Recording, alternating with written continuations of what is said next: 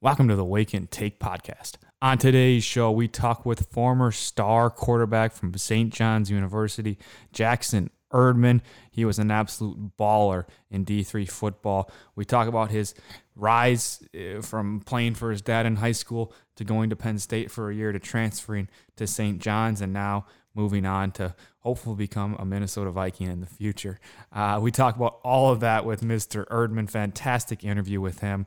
Then we talk a little Masters and recap the historic win for Hideki Matsuyama, first Asian-born player to win at the Masters, what that means for his country and what that means for him. Big-time stuff there. Then we wrap the show with some big news from the Timberwolves and a potential new ownership group. All of that today on the Wake and Take podcast.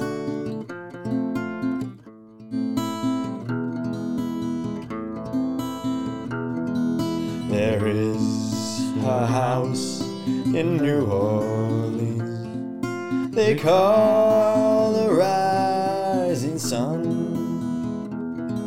and it's been a ruin of many a poor boy, and God, I know I've won.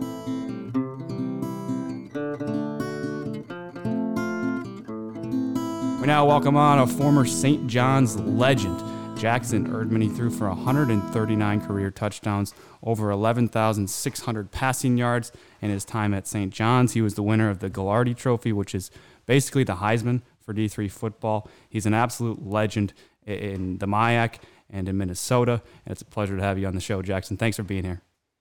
Hey, I'm honored. Thanks for having me, guys. Jackson, let's start with high school. You went to Rosemont. You were a 3-year starter for the football team there, and your dad was the head coach. That's kind of a movie storyline, and you got to live it. What was that experience like? I loved it. I mean, so many people always ask me, like, did you hate it, or like, how's having your dad? And, you know, I loved it because we had that relationship, and it was a good dynamic, like coming home. It'd still be a lot of football, but like it wasn't just all football, you know, like he was both my dad and the coach, and he did a great job at balancing that. And, you know, just having an input, like I didn't really care. Like I'd always be like, Dad, we should do this, or like run this, you know? So like I wasn't like, you know, intimidated or scared, or, you know, I liked the head coach, and that's so important. And that really dictates like whether or not people have a good football experience. So overall, I loved it, and, you know, cherished every moment we had together. Yeah, I mean, that's a huge connection, coach and quarterback. I mean, that's probably the most important connection in maybe all of sports. But I'm sure at least that first year there were some people saying, oh, he's just starting because his dad's the head coach. Was that hard at all? And how long did it take? Did it maybe only take a game to prove like, hey, I'm the best quarterback at this school? There's a reason why I'm starting right now, not because my dad's the head coach. Yeah, that was easily like the toughest part about it. And my dad, like all throughout growing up, he's been really good at like not showing favoritism, which I'm super glad he did, because I don't want to be like, you know, exactly like always only playing because he's a coach and have everyone hate me, you know. So I was very like, you know, happy he raised me that way and everything. And my sophomore year, when I took over the starting position, it was actually from a senior quarterback who was like very well liked and everything, you know. So it was tough, but at the same time, like we were struggling. We had a losing record.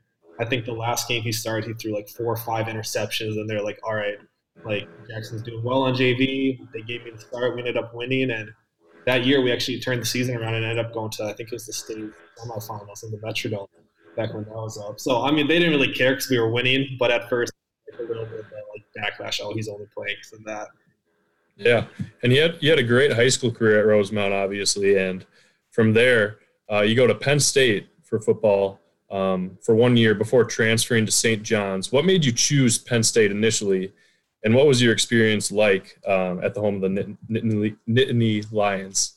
So I was only there for actually a semester. It was literally one semester, and I loved it there. What made me go there is, like, coming out of high school, I wasn't too, like, heavily recruited, to be honest. Yeah. And I actually, like I've always wanted to play D1, and, like, the Gophers weren't giving me much interest and everything. So I actually did a lot of, like, outreach. Like, I just copy-pasted emails of coaches, sent them my film and everything, and Penn State was one of the few that got back to me and got me an official visit and offered me a preferred walk-on. So it was actually just them and Iowa State were the 2 D1 schools that gave me like a preferred walk-on. Okay. And what was your experience there like for a semester, like you said? I loved it. You know, I love Happy Valley, you know, State College. It was incredible. It was fun. big D1 football is a pretty cool experience, but the reason I transferred was Penn State is traditionally more so like a pro style offense. I was there with Christian Hackenberg, and they switched offensive coordinators when I was there, and they're kind of molding the offense around, Saquon, Trace McSorley, kind of a dual threat, and out-of-state tuition was a shit ton, so like switching up the offense doesn't really suit me, and this is just like I'm gonna come out here at like 6-figure debt, if I stay. Like I loved the school, but I just ended up making the switch to St. John's.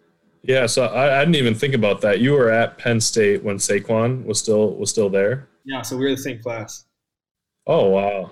I don't know how the interaction would work with a preferred walk-on quarterback, and I'm assuming he was a huge recruit coming out of high school, just being the amazing player he was. Did you ever have any interactions with him, or what's the story there? A lot, actually. I mean, like as a freshman, like it wasn't too much of like, walk-on scholarship, like disparity and everything. Like, yeah, it was a good dynamic, and like the freshmen pretty much always had like dinner together, like at the cafeteria every night. It was football only cafeteria, but we always sat together. Yeah. He was a great person, just on and off the field. Like he was obviously like a rising star, and like he didn't start off the year starting, but when he got in, you're like, holy shit, like this kid's good. And then, so like I kind of got to see that, like his first season, and like he's humble off the field, just great person. So that's always cool to see, too, when people are like dominating on the field, and especially like literally like big man on campus, but still humble, respectful to everyone. So yeah, I think I have utmost respect for him. Yeah. Did you get to be on the sideline? I mean, sure you did. Were you maybe dressed, or what was your role in the whiteout game that year? Because that had to be just an absolutely insane experience. 117,000 or whatever it is packed into Beaver Stadium. Just an electric atmosphere. What was that like being on the field for that? Oh my gosh, crazy. And like they dressed everyone for home games. I wasn't on the track squad. So I dressed for all the home games, and just running out that tunnel is insane. Like if you haven't seen it, I'm sure you guys have, but like just go on Twitter, white out, like they sing Sweet Caroline, just running out. It was insane. I knew I wasn't going to play, but I was like nervous. I'm like, oh, like this is insane. Yeah, I mean, it's to do anything in front of 100,000 people or 110,000 people has got to be just nerve-wracking. I got to see a game there last season. It wasn't the whiteout game, but it was just a random game against Purdue, and it was still rocking and sold out, and it's a State College is crazy. I mean, that's a great atmosphere. Easy choice, I think, between State College or Iowa State, in my opinion. I know. As soon as I visit Penn State, I'm like, yeah, I'm coming here. Like, yeah, I'm sold. Yeah, it probably only took one visit, and then you're in, and I love it. What was the transfer process like for you? Were you looking anywhere else other than St. John's, or did you have your heart set there? I had my heart set at St. John's. I didn't want to go to like a smaller D1 and have a similar situation, like coaches I didn't really connect with, because honestly, like throughout the recruiting process, the only school I felt bad to say no was St. John's. So like going there, I knew I loved the coaches. It's a special place up there. I'm closer to home, and hopefully like start for 4 years. I just wanted to play too and everything, and get a great education. So yeah, honestly, didn't look anywhere. Contacted Coach Novak. He was like the recruiting defensive coordinator, and yeah, they made the transition super easy for me. So it went very smooth. So it's 2 former Tommies here. Yeah, 3 actually. 3. Yep, one hasn't chimed in yet, but it's 3 former Tommies who are all on the team at one point. Why St. John's over St. Thomas? Was it just a location thing for you, or what is St. Thomas missing? Well, obviously St. Thomas had all the facilities, like all that stuff, but honestly, it was the coaching staff for me. Like St. John's, like they're just down to earth. I got along with them, and it just something about it kept like bringing me back. Like I didn't even my dad made me visit there. I wasn't gonna like visit there recruiting, and he went to Gustavus. He's a Gusty, but he's like there's something special up there.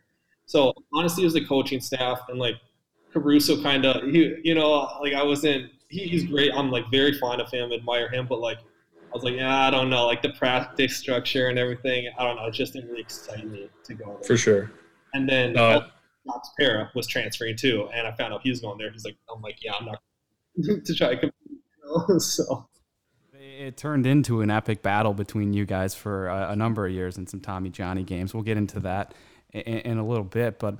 My question about Gary Fashing, is his hand just ginormous? Because I remember shaking his hand one time in high school. He came to watch watch us play. And I remember shaking his hand after the game and just thinking, that guy has massive hands. It just like swallowed up my tiny high school hand. He's got meaty hands for sure. Like almost baseball mitt type. Yeah. Yeah, that's all I remember. He's a great guy. He seems super nice. Oh, yeah, great guy. Super kind, but man, he turns into a different person on game day. Yeah. As a lot of people do, but yeah. And we've talked a little bit about, at least in the opener, I mentioned some of your stats from St. John's. It was a highly productive 4 years for you there. You threw over 11,600 career passing yards, 139 touchdowns. You were the D3 Heisman. You were MIAC All-First Team, I think, 2017. I think MIAC Player of the Year, and then D3Football.com Offensive Player of the Year. So the accolades just go on and on. But would you say the most important thing or you're most proud of is that Gagliardi Trophy, winning that? It's hard not to be honest, because that symbolizes so much, like obviously on the field, but like off the field, service too, and then academic in all aspects. So it's really hard not to say that. Obviously, if we had a national championship, I would have said that. But we had some pretty good runs and got close too. Those are some of my favorite memories by far too. Obviously, we came close, but fell short a couple times. And yeah, I don't know if I'll ever get over those. Yeah. But I would say Gagliardi, and then honestly, our last 2 years we played you guys and beating you guys. Those were pretty good. Yeah. So let's talk a little Tommy Johnny. You didn't start your first year, but you came in for the Martin, right? Who the Wayzata quarterback? So I actually missed Martin, and then I started 4 years after him. Okay. So you started in 3, but played in 4. Tommy Johnny's. Am I thinking about that right or no? No, I all 4 years I was at St. John's. I started from the start of the season. There we go. So I did it 4. Okay, so 2 you won your last 2, dropped the first 2. Obviously, I would probably rather go out, winning my last 2, but we do have a former player on the team we played against. Parker's got a question for you. I think it's from the Allianz game. Is that right, Parker? Yeah, it is from the Allianz game. I don't know if you're going to remember this, but there was a tall, scrawny kid on the defense, number 24. Don't know if you remember him. The end? He was an outside linebacker, I think. Oh, yeah, I remember him. Yeah. And at one point during the game, you're about to run a play, and you go, check, check, check. Point him out. You go, pussycat, pussycat. And then you proceed to throw a touchdown. Do you remember this? I remember we were going at it all game. That sounds familiar, and that sounds like something I would do. I don't remember what touchdown play. That sounds about right. Yeah, that tall, scrawny kid's me. So. Oh, yeah. I remember you were going at it all game. I think I'm sure it was. Or something. I think you started off chirping. Maybe I did. Yeah.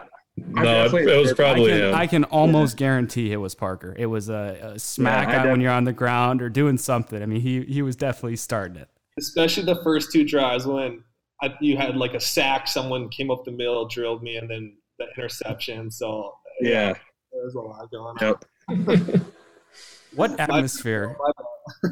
What atmosphere was better, do you think? Allianz or Target Field or playing in Collegeville? I mean, I'm guessing you're going to say Collegeville just because it's your home stadium or whatever. But Allianz, that's hard for me to not choose as my favorite. I mean, it's the only way it competes is because when it was at Collegeville my junior year is when Gagliardi passed, and it was literally that week, so it meant that much more.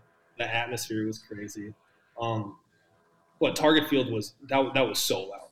We had to do the clapping cadence. That was insane. Especially when we were always backed up and right by your student section, and we couldn't get out of there. So, that atmosphere was insane and loud. But honestly, I don't like that memory as much because we obviously lost. Yeah. Totally. But gosh, it is so I'm still honored and to be able to play. And I actually never played at your guys' stadium, but I was just gonna say that. Yeah. We got robbed of that game. Target Field and Allianz. So I'm going to give up playing there. That was incredible. Yeah, I do think if we had to give up one stadium to not have the Tommy Johnny in, even though we're proud Tommies here, it was probably the best that St. Thomas didn't have one of those games because Target Field Allianz automatically cool. But being in Collegeville, Collegeville is a great stadium, kind of having that bowl effect, and people sitting up on the hills and just bleachers for as far as you can see. It's a great stadium. Yeah. And I'm glad that we got to go up there twice for it. Yeah. And for whenever we play, you would bring in the extra bleachers, so it like kind of feel. Yep. Even bigger. Yeah. Yeah. It's both of them are so awesome. So it's tough to choose, especially being a Johnny. You know, I'm not like I like playing in those venues and playing wrestling because they fill out. It's hard not playing in like double the amount of people. So yeah. And it's sad. We're probably not going to get another Tommy Johnny, at least not for a long time, with St. Thomas now moving up or getting voted out and then having to move up. What was your reaction to that news? I mean, I'm sure as a rival to St. Thomas, you're kind of sad to see that rivalry end. Yeah, at first I was like shocked. I'm like, there's no way like this could actually happen. And then like it started getting like it might legit happen. And I was pissed, but I'm like, okay, I mean, that sucks, but like thank goodness I'm getting out when I am, because I love playing you guys, and I was obviously like one of the highlights of the year, if not the highlight of the year every year. And I just feel bad that like the tradition and the rivalry is coming to an end, and all like the future Johnnies, Tommies like won't get to experience that. Yeah. It was fun while it lasted. There was some electric games and some crazy atmospheres, and if you've never seen a D3 football game, it's a damn good one to go see, because it's as impassionate fans as you'll find anywhere in the country, I think. And it's 20,000 people if it's at St. John's, or however many at Allianz or Target Field, just losing their minds over football. It's pretty fun to watch. I want to talk a little bit about NCAA Board of Governors. So I read that you, along with a couple other players, are on that board. Is that still the case? And what's kind of your role there? What do you do? So that was, I want to say 2 years ago. Okay. 2 or 1 year ago. I can't remember. The time's so weird. I would lose track. Yeah, it's weird with this pandemic. I want to say 2 years ago is when it first started. It was going into like my senior year, and I got contacted. I still honestly don't know how I got contacted, to be honest, because I was one of 3 student athletes across all divisions. Yeah. To be on the Board of Governors, where they're working on rewriting the new like NIL rights, and that's name, image, and likeness for the NCAA student athletes. And it was a really cool experience. I haven't been involved as much anymore, because kind of the Board of Governors work is done as far as just kind of rewriting a proposition for legislation, seeing if they're going to accept it or not. And yeah, just essentially whether or not athletes can get, paid for third parties, whatever, having their name, image, and likeness used. And I'm guessing you were pro paying the students or paying the college athletes? I was, because this is different than like pay to play. This is using their name, image, and likeness. So this is like students being, or like, let's say like me being able to have a quarterback camp and get paid for it. Or let's say someone starting like a clothing brand, and being able to use their name, get profits off of that. Because it's a no-brainer in my eyes. It's literally student athletes having the same rights as other students. Exactly. So, we're on the same page with you there. And I think it's important that in that conversation, it's been a hot topic recently. I think it'll be very interesting to see what happens in the next few years, because it seems like they're close. The NCAA is close to allowing that, and for players to actually start making money off their names. I'm hoping, because like it's something that should have been a thing for a long time, So it's about time, and they've waited too long, in my opinion, because now it's all different types of states all over rewriting their own rules and everything, and allowing athletes to literally get paid to play, essentially. So like, if those pass and they don't accept this, like the Board of Governors, like legislation there, the plan, like the NCAA could be split up, like, and championships won't be like as we know it right now. It could change drastically in a couple of years. Yeah, and to switch to college basketball, I don't know if you're a college basketball fan, but just watching March Madness and seeing the amount of revenue that's generated year in and year out from the college athletes, it's almost $1 billion. It's hundreds and hundreds of millions every single year. And obviously the athletes don't see a penny of that.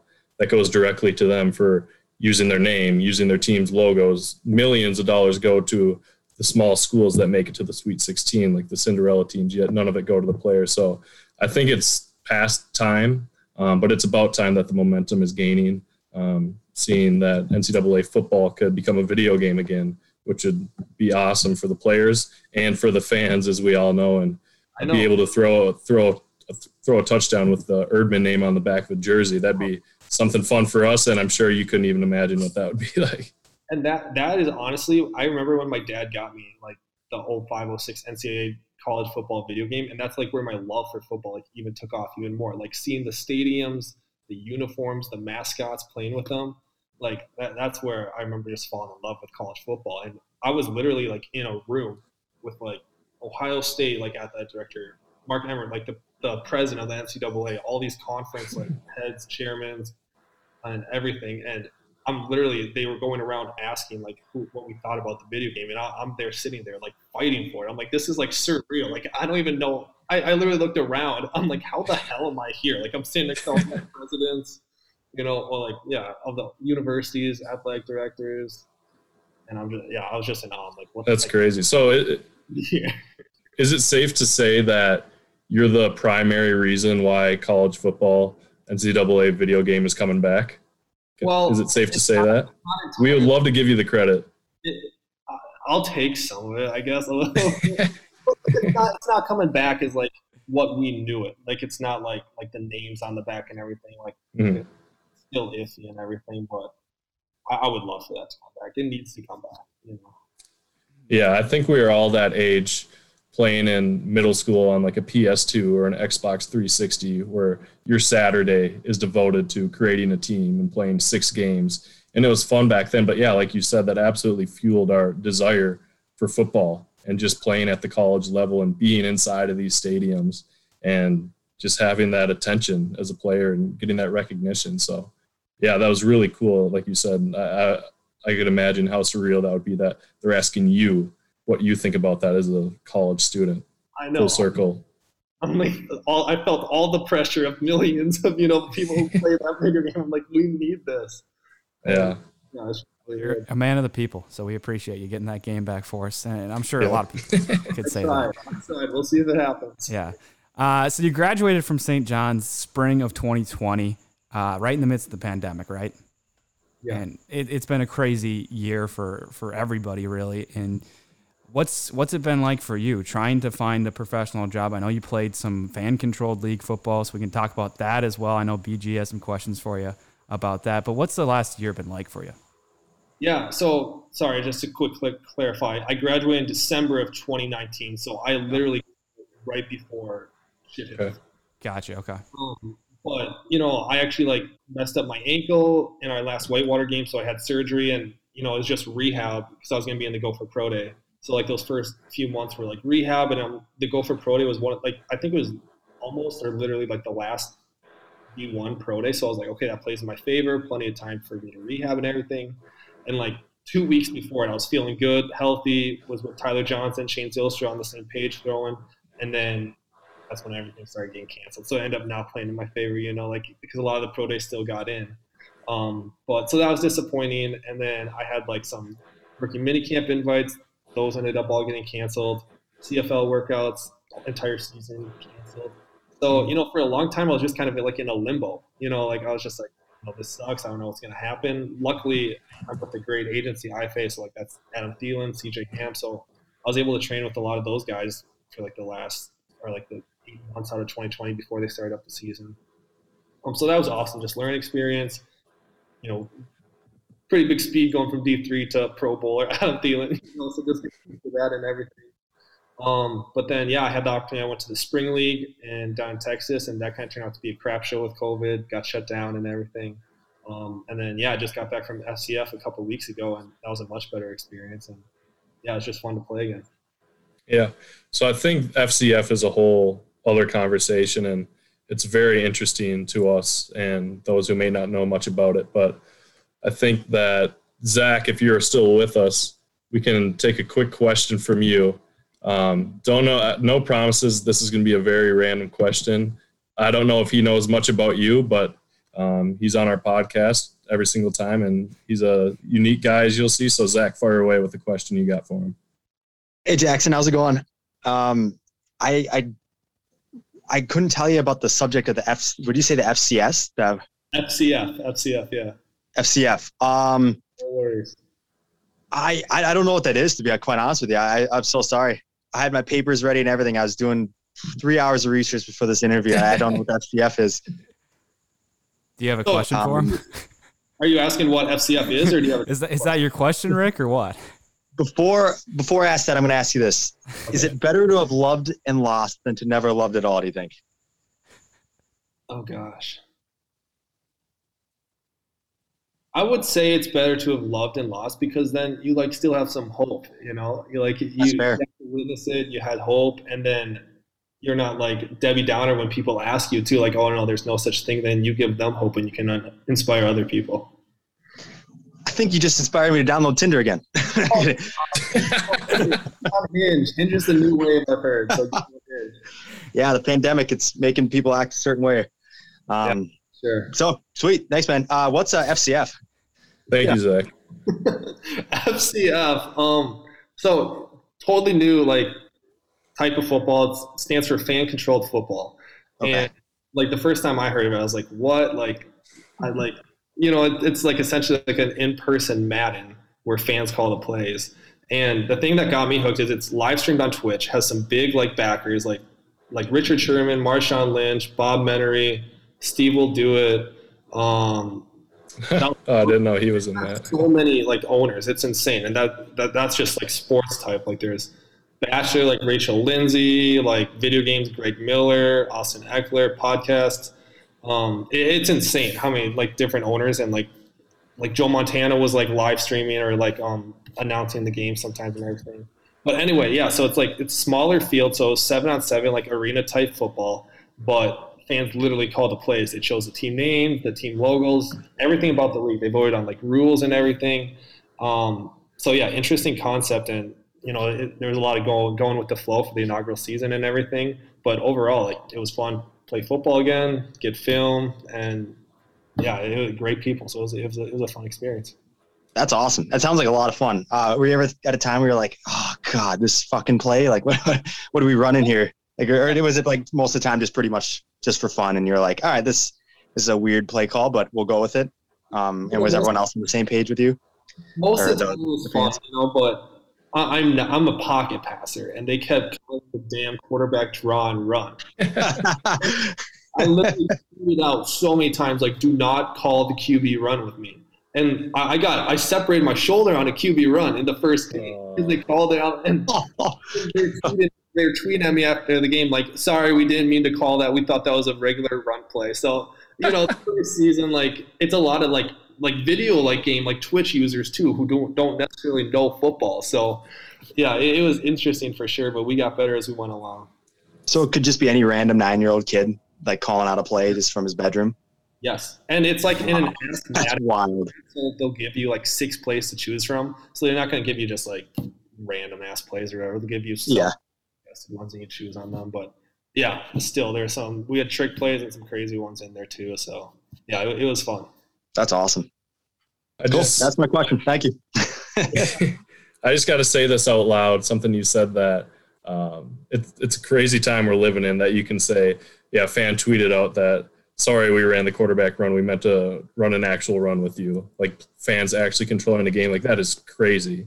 Yes. I couldn't imagine being on the field or like, okay, this isn't a video game. It's my actual body on the line against really good players. Like I've got linebackers, a whole defensive line in front of me. And this is the 5th quarterback draw of the game. Like, what are you guys doing to me? Yes, like literally, DeAndre Francois, he was a Florida State quarterback and then went to Hampton. Yeah. We were on the same team and they literally kept calling quarterback draw. To like I could see his reaction. He was like, "Are you fucking kidding me?" Like the 4th time, and he's like, "I'm sick of like running this or whatever." We're not allowed to audible, but I think he ended up still audibling one of them. And like even for me, like in the championship game, they called a QB draw with me. This was like the 6th game of the season. I'm like, you'd think they'd know by now not to call it with me. Anyway, like we had a running back, so like, okay, I'm just going to delay the draw to you. So I'm going to work out. But yeah, that is awesome. Maybe not for you, but just as a fan and like knowing that's what's going through your guys' head, that is awesome. Yeah, it was fun. It's a crazy. I happened to just flipping through channels, and I caught like the last 2 minutes of the championship game. And it was wild. It was even wild. The celebration afterwards was just chaos. And it was just like some guy up on the stage just screaming like, hey, hey, like trying to get everyone to quiet down. And it was a very interesting and like very entertaining spectacle. They could work on the celebration a little bit. It needs to be a little more organized next year. Hey, the celebration, they literally rained like dollar bills from the ceiling. Oh my God. They told me, like, why pay for confetti and cleanup when you can just use the money you pay for confetti and cleanup to rain from the ceiling? Genius. That's a genius idea. Well, they got that going for them. Right, I know. I was a fan of that for sure. Definitely. So you ended up winning the championship. Congrats for that. The season ended in February. Is that right? Like late March. Late March. Oh, okay. So just about 2 or 3 weeks ago then. Yeah, exactly. I saw on FCF's website that you are the franchised player for the Wild Aces, right? Yep. Does each team get one franchise player, or one on offense, one on defense? So at the start of the season, like before the season started, each team got to franchise tag one player. And for those listening that have no idea what FCF is, like the teams change every week. It's kind of like fantasy football where every week, like the fans for a team will draft a quarterback, running back, multiple wide receivers, tight ends. So it's kind of a combination of like in-person Madden, like live Madden, and then fantasy football in that aspect where your team changes every week. And you just switch up the draft. So when you're franchise tag, you're on that team for the entire season. So I got franchise tag like at the beginning of the season. So I was with my team, the Wild Aces, for the entire season. And each week they added a franchise tag. So by the end of the season, like each team had like 4, 5, 6, depending how long you played, franchise tag players. Gotcha. Okay, yeah, I didn't know the team switched around each week, but franchising a taker franchising a player then would make sense. So, but it's obviously different than like franchising a quarterback in the NFL, where they're most likely going to be there for at least 3 years or something. Your franchise tag or your contract with the FCF is only good for one season? Correct. Yep. Okay. So is it good to say that you don't know if you're going to be back in the FCF next season, or maybe because of the quarterback draws, you're hoping that you're not in the FCF next season? Yeah. I mean, at the start, they didn't know, like this being the inaugural season, they didn't know how it was going to be. They didn't know if there was going to be a season 2. So all of our contracts were one season, and it ended up being successful. So they're planning a second season, I think, later this year. But yeah, I'm hoping something comes up. That's why like NFL, CFL wise, but FCF was a blast. So if nothing came up, it'd be hard not to go back for season 2.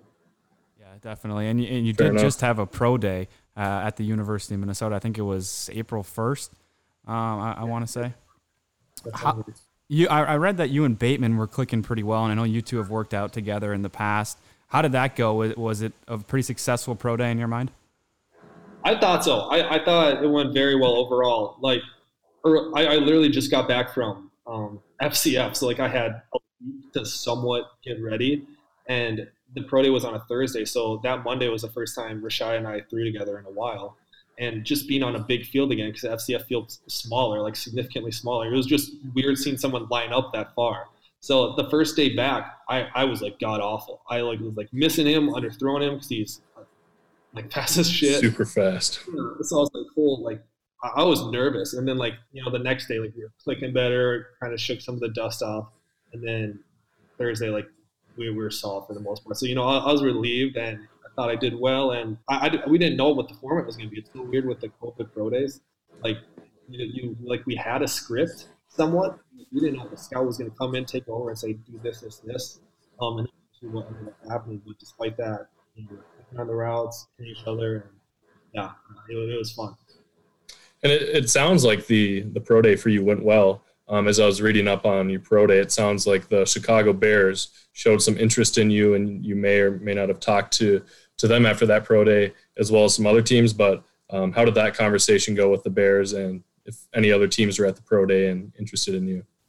I talked to a couple. Like I recognize some because like at St. John's with like Ben Barch and I think we had all 32 teams like come in and visit us at St. John's our senior year.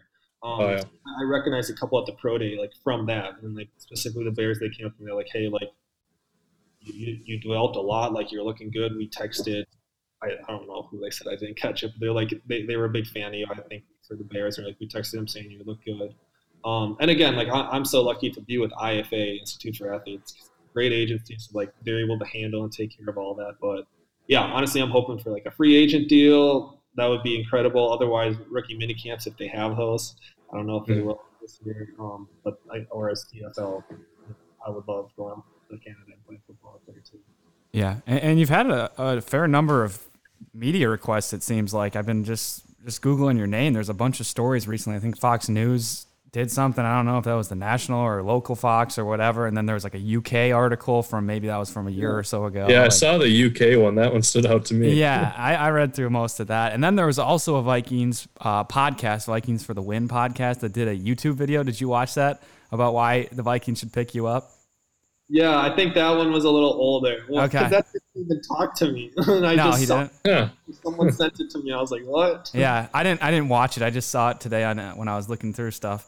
But how many interviews have you done in the last, let's say, year since you left St. John's? I honestly couldn't even tell you. A ton, though, huh? It's like I had one this morning, like especially with FCF too. Like FCF like hiked the numbers up Mm-hmm. and everything. So I try to do my best to like I gotta get. I'm so unorganized. Like I don't have like Google Calendar or whatever. So I'm literally scrolling through like DMs. Like okay, I think this one was today or like this one's tomorrow, Yeah. and everything. But yeah, it's been a solid number. I couldn't really Yeah. maybe like 50 or something at least. Okay. Yeah, I mean that's a lot, and especially if you're going to be a D3 guy going to the NFL, you're going to get that extra attention because that's very unusual. I'm sure Ben experienced that quite a bit. I know he did this last year, especially at his pro day. They were talking all about his smoothie that he made. You ever try one of those smoothies? No, oh God, no. I would always see him. Yeah, he'd always be eating or ripping those smoothies, but yeah, no, I stay clear from those. Yeah, smart idea. And just so people know what we're talking about, because like we've said, they talked about it on NFL Network coming up with the draft and all that. But if you don't know, in that smoothie he had, and this is the offensive lineman for St. John's, 7 eggs, cottage cheese, grits, peanut butter, banana, and Gatorade. Which Nasty. some of them are like questionable by themselves. Yeah. If you're going to eat it, like Yeah. cottage cheese, grits. Yeah. But to combine 6 of those, Yeah. And to use you sound like an offensive lineman. not even milk or something, he uses like Gatorade to mix it up. Yeah, it just sounds awful. I mean, yeah, the Gatorade is the worst part. You know, it's like all these other different foods and then just a sugary drink to add into there. Like, oh, I don't care. He's an interesting guy, but his transformation's insane too. You can Yeah. just look at the pictures on the website. Like, yeah. It worked for him for sure. The results speak for themselves. So maybe you need to crack into that. yeah, if you're listening, not me. I don't need to gain that weight. True. Yeah. True. Parker, any other questions? Any other football related stuff you have for Jackson? You know, I don't have any other questions. I just want to say thank you for ending my college career with a loss. But, you know, I do have an immense amount of respect for you. You were a stand-up guy when we talked after the game, so I appreciate that, and I wish you luck on your future endeavors. Thanks, bro. I appreciate that. You as well. Zach, I know you've got a question for Yeah, Zach, you got one more in there? before he goes. In that Believe it or little not, I brain don't. I think you guys covered it. You guys covered it pretty well. Yeah, that's. I don't need to talk any further about Tinder or anything like that. So It's all good. I've said all I needed to say. There we go. But Go. Thank you for taking the time. You do need some help with your schedule, and you need a manager. I think Zach's looking for a job. Really? No, I He'd think be I'll the be- worst one to hire with the schedule. Yeah, dude. But I understand where you're going with that Google Calendar thing, man. I text myself sometimes, and then I'm looking back at my text messages like, well, okay, what do I got going today? Like I texted myself, and then sometimes they don't send. It's a mess, man. It's a mess. I understand you. So I do that all the time. I pick like I have like a friend, you know, he just knows to dismiss it, and you know, it's just mental for me. Just like texting or like anything, pretty much after. yeah, exactly. Yeah, I'll text myself and I'm like, be surprised I get a text message. Oh shit, I just text myself, and then I'll never check my phone. My alarm goes off. I'm like, I don't know what I got to wake up for. So yeah, if you ever figure out a way to organize yourself better, let me know, because I think that's the reason why I'll be in school for the next 25 years. Hey, same thing. I haven't Figure it out. got that.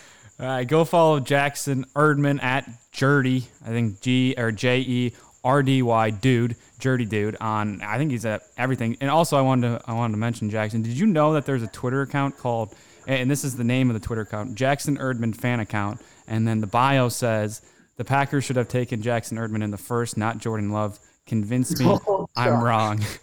And that's That's the only mention of you. There's like 20 or 30 tweets on the Twitter account, but that's the only time he mentions you is in the name and in his bio. And then it's just all like Packer tweets or other tweets. But he loves you. You got a big fan somewhere in Wisconsin. Hey, I'll take it. I'll take fans anywhere. But no, that's hilarious. That's awesome. I was trying to find you on Twitter. I typed in Jackson Erdman, and the first thing that comes up is Jackson Erdman fan account. I was like, oh, this is gonna be good. Got to click on that. So I appreciate it. Yeah. As long as it's good, I appreciate that. Yeah, it's all love there. Thank you for your time, Jackson. Good luck the rest of this off season, and I hope you find somewhere. Hopefully, Minnesota is calling you and giving you a chance in rookie camp because we'd love to see you in some Vikings colors. Thanks for having me on. And a special thanks to Jackson Erdman for calling in. Truly fun to talk to him, fellas. Let's talk a little Masters. Hideki getting it done for Japan. First Asian-born player to ever win the Masters. Isn't that right, Andy? I mean, that's what they said. I have no idea what Fiji would be considered because Vijay Singh won a Masters. Good point. But I don't know. I don't know if Fiji's considered Asia. I don't know. But I mean, so that's not for this podcast to answer. But first Japanese golfer to win, which is kind of amazing when you consider how popular the sport is over there. I mean, they have, I think they said like they have one of the highest rates of golfers per capita, like in the world. It's an insanely popular sport. It was introduced there it was about 100 years ago. I mean, it's not long after it became really popular here in the U.S. So, I mean, for it to take this long for a Japanese golfer to win a major and win the Masters is pretty amazing. And I mean, Hideki played so well. I mean, obviously on Saturday after the rain delay, he just played lights out. But Sunday too, with that lead, I mean, he did exactly what he needed to do to hold on and win that thing. Tons of great par saves all week, rolled in some really long putts. I mean, he definitely deserved it. It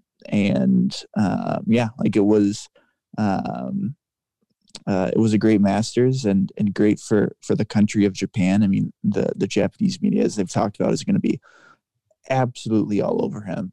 I mean, he's going to be, I mean, I don't know if you can say that he's going to become as big as Ichiro is in Japan, but he's, definitely on another level now over in that country, which is pretty great for the game. Yeah, it is. I mean, that's what they were talking about on the broadcast, all of that second nine. Are they calling it the second nine now? Kind of a sidebar here. I think instead of the back nine, what is that? Yeah, that's what they've kind of like. That I don't know what that was, but yeah, I noticed that's what that's what they were calling it there.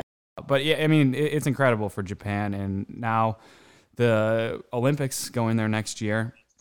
It'd be interesting. Who's going to light the torch, Andy? Ian Baker Finch and Faldo. We're pretty convinced that it's going to be Hideki, but it's going to be tough with Ichiro. Yeah. Sorry, I'm going to be completely honest. I just got an email. Do you want to repeat what you're saying there, buddy? Who's going to light the torch? Is it going to be Hideki at the Olympic opening ceremony, or is it going to be Ichi? I think it has. I mean, Ichiro is like it is a complete another level. Like with Ichiro and Japan, I mean, he is like far and away like the top athlete from Japan. I mean, I don't see anyone else. I'm trying to think like Olympic wise, like what sports they traditionally compete well in the Summer Olympics. Yeah, like Ichiro. I mean, like Ichiro is one who like spoke fine English, but never spoke English like to the media. Spoke in Japanese because he knew that what he said was going to make bigger headlines in Japan as opposed to in the US. So by speaking in Japanese to the media, there was no worry of anything getting lost in translation. And I, at least from what I've gathered, like Hideki used a translator. His English, I think he can carry conversations. But with that Japanese media, like it's about not making sure that something doesn't get lost in translation. If you're speaking English and it gets translated back over, and then also vice versa, if your English, if it's your second language, you want to make sure your point is taken. Hideki's definitely going to be, the crowd's following him for the golf portion of the Olympics is going to be insane, and there's going to be a ton of pressure on him to compete in the golf portion. The Olympics are fast approaching over there. They certainly are, and if he putts like he did this last week, he'll have a damn good chance in the Olympics. BG, did you catch any of the Masters this weekend? Did you get any action on Sunday? I did not, and I have no reactions other than I saw that the Japanese guy won, and I think that's pretty cool. That was his first time, or Japan's first time, and obviously Japan's really passionate about their sports, especially when it's internationally reaching and something as big as the Masters. So without having too much of a leg in the race, I think it's cool that the Japanese guy won. Yeah, and it was a good Sunday. It wasn't a great Sunday. It wasn't an all-time Sunday at the Masters, but it was a good Sunday. I mean, there was some drama for sure. Hideki, his first tee shot, I mean, that was kind of opening it up. A rough start to the first hole of Sunday at the Masters when you're leading by 4 shots. But he rallied and had some moments, too, where it looked like he might fall. But Andy, he hung on all day. Yeah, and then you had Will Zalatoris go birdie, and on the third hole it was just 1 shot separating him. And Will Zalatoris is a guy who, playing in his first Masters, he doesn't even have full PGA Tour status. Mm-hmm. He qualified his way into the U.S. Open last year, and finished top 10 there. Yeah, he got 6th. Qualified his way then into the Masters. That guy can move the ball left and right. Like no other. Those tour guys can move the ball left and right, but typically they'll stick to, one, if they can play a shot shape, if they can, a lot of them, it's a fade. They'll stick with that fade, as often as they can, whenever they can. And Zalatoris hits, not just like with his irons, but with his drivers, hitting big looping, kind of hook draws, little baby cuts, like hitting all these different shot shapes into these tough Augusta greens. I had a guy that I golfed with down in Florida back in January who was talking about, Zalatoris is going to be the next guy, or the next young guy who's going to make a splash. So that's at least when he kind of got on my radar. But to see him at the top of the leaderboard was awesome. And just to see a guy who hasn't, played those greens before, putting well, playing around there well is always fun to see. Yeah, you're gonna have to call that guy back, whoever it was. Ask him for some more picks, Andy, because that's a good pick a couple months ago. Dang. This is a guy who watches as much Korn Ferry golf as he watches PGA Tour golf. This is he's as he jokes, he has a TV that's just always on Golf Channel at all times in his house. Love it, absolutely love it. Maybe that's the Monday Q guy. You know that guy on Twitter. Monday Q info or whatever it is. That's a good Twitter follow. He's got a lot of Korn Ferry action, Korn Fed Tour, according to Ben Siegel. My other favorite moment from this weekend was after the tournament, Hideki's caddy bowing to the golf course after he put the flag stick back in on 18, bows to the golf course out of respect. That was just awesome. So awesome. Yeah, I saw that. That was cool. I like that. And that's got to be fun for the caddy too. I mean, both of them kind of alone basically in that PGA Tour event where, and probably in every bet, they feel like it's kind of them versus the world. They speak the same language. They don't probably speak great English. They can conversate with their playing partners, I'm sure, but it's just kind of them two, and they're just talking over things, talking over shots, and pretty cool moment for those two guys. I think it was Xander Schauffele who said that his grandparents might be Japanese, or he knows some Japanese, and that he he was telling a bunch of jokes in Japanese to Hideki while they were playing together. So Xander might have loosened him up without when maybe he shouldn't have been worried about that. Yeah. And Xander made it close too. I mean, if he has a better tee shot on 16, puts that on the green somewhere and rolls one in for birdie, it's a ball game. It's anyone's game with 2 holes to go. But put one in the water and then put the next one over the green and ends up making a 6, and it's all over. All right, let's talk a little Minnesota Timberwolves. Some huge news this week. A-Rod and another guy who I can't remember his name now have agreed to buy the Minnesota Timberwolves from Glenn Taylor in, 2 years' time? Glenn's going to own it for 2 more years. Yep. And then A-Rod and his partner are going to assume ownership of the Minnesota Timberwolves and the Minnesota Lynx. Fellas, your reaction?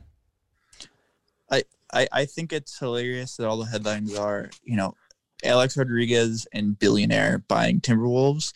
Alex Rodriguez is probably contributing like $10 million to the $1.5 billion deal. Like, he's just kind of like with Derek Jeter and the Marlins. Like, he's going to be kind of the public face of it. I think it's hilarious that a kid from Miami who played in some of the largest media markets, decide, like, he wanted to get into the sports ownership business so bad that he was like, screw it, Minnesota Timberwolves, like, fuck it, let's go to Minnesota. Yeah, I mean, I don't really have a huge reaction to it other than, like, we got a new owner. Hopefully get some new blood in there. I mean, they got a new GM as of a year and a half ago. We've talked a lot about him, Garrison Rosas. And they've had all kinds of different players the last 5 years on this roster. But maybe a new ownership group will help. I mean, it can't hurt at this point. Yeah, no, I'm with you. At this point, that's what I was thinking. Like, nothing can hurt. It doesn't matter who's going to buy it. We're at an all-time low. Everybody knows the Timberwolves are a joke of a franchise. So I wasn't really sure how to react, and I was pretty shocked when I heard the news because it's not like it was news that was building up, like if Kevin Garnett and his group decided to buy it, because his name was in the running for a while. But maybe I missed it, but I had no idea that A-Rod was even considering buying the Timberwolves. I knew he was interested in buying a team, like he tried to with the New York Mets, being the owner there, but no idea that he would cross into the NBA and choose the Minnesota Timberwolves. That was quite shocking to me. But yeah, the other guy's name is Mark Lohr, I think, and he's a big Walmart guy, was in charge of like Walmart's e-commerce. Okay. And he would actually have the money to support it. But I hope that in the future, A-Rod and Mark Lohr, if they do actually become the owner, because it hasn't happened yet, that they keep the team in Minnesota, which I know is what Glenn Taylor said, that I'm only selling to somebody who would keep the team in Minnesota. And that's great if you're saying that up front, but to have somebody go back on their word, it would be A-Rod to do that, the guy who is known for being slimy, a cheater. So I hope they stay here, and if they do, that's all I really care about. Yeah. I think John Krasinski had a series of tweets about it, that the NBA is more focused on expansion as opposed to relocation when it comes to teams. And you have to remember too, with the team moving, all the other owners have to approve of the move. Just kind of looking at past or other sports teams, very rarely do you see teams or owners willing to take a new owner and then let them move the team, especially, like some of the exceptions are, obviously the Seattle Supersonics to Oklahoma City. But Oklahoma City wasn't like a major market. I could think of maybe a dozen NBA teams that, would probably, the owners might like to move to a place like Las Vegas, it's kind of the most talked about place. But I don't think the NBA owners let a new owner come in and then immediately move a team to a market that they might want to move that, their team to. I think at least when I say short term, maybe first couple of years of them in the ownership box. I think this team's going to be in Minnesota for a little bit, but come 10 years from now, who knows what's going to be. Wow, you just dramatically reversed your take. At the start of the take was like, great, okay, T-Wolves are staying here. By the end of that, it's like, okay, they're gone in 10 years. What? I hope you're wrong, Andy. I hope they're not gone. And I think you're right about the expansion versus relocation. I mean, Minneapolis is a fairly big city. I think it's definitely big enough to support a franchise. They just suck. I mean, they just suck. The fans, I don't think you can blame that for it's not like for a lack of passion from the city or anything like that. The team just sucks, and the front office has sucked for a long time, and they made all the wrong moves. And so it would be very heartbreaking if the team moves. And if they do, we riot, fellas. We definitely riot. Yeah, Minnesota has all 4 major teams, which you can only a handful of cities have. There's definitely the draw, and Minnesota is a basketball state, produces a lot of players. People love basketball here, so I would really be bummed out if Minnesota loses a team. But I ultimately think, because that's Glenn Taylor's huge point, that I'm only selling to somebody who stays in Minnesota. And if A-Rod and Mark Lore do become the new owners, they said to Glenn Taylor that we want you to stay on board for the first 2 years, because I was reading something that said A-Rod said, I don't know much about basketball or about the business of basketball, to be transparent, and I want you to show that to us. So it's kind of more of a transition instead of just a transaction. So at least that sounds good from the get-go. But like I said, those are just words. Those are just words. We'll see what happens. Hopefully A-Rod does end up buying the team and keeping the team here. I think that'd be a good scenario for us. But that'll do it for today. We'll be back later this week talking more Twins baseball and any other news that comes up. Maybe a little bit of Vikings news, some NFL talkers as well. We will see you guys all then. And day after day I'm more confused, and I look for the light in the pouring rain. You know that's a game I hate to lose, and I'm feeling the strain. Oh, ain't it a shame? Oh, give me the beat, boys, and free my soul. I wanna get lost in your rock and roll and drift away. Give me the beat, boys, and free my soul. I wanna get lost in your rock and roll and drift away. Won't you take me away? Yeah.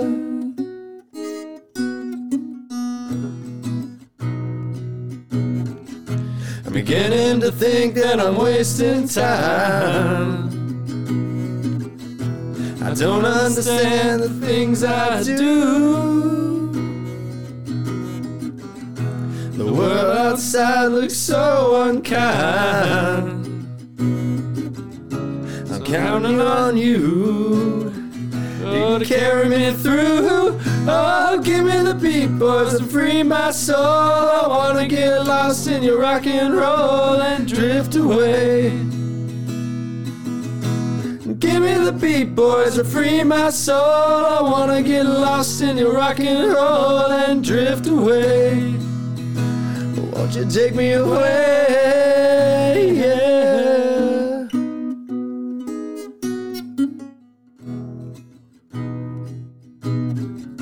And when my mind is free, you know, melody can move me.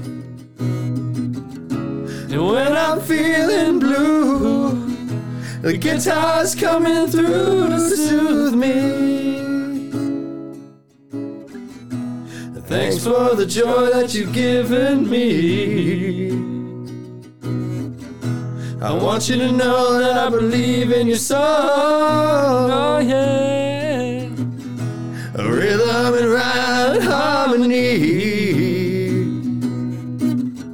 You help me along, oh, making me strong. Oh, give me the beat, boys, and free my soul. I wanna get lost in your rock and roll and drift away, drift away. Don't.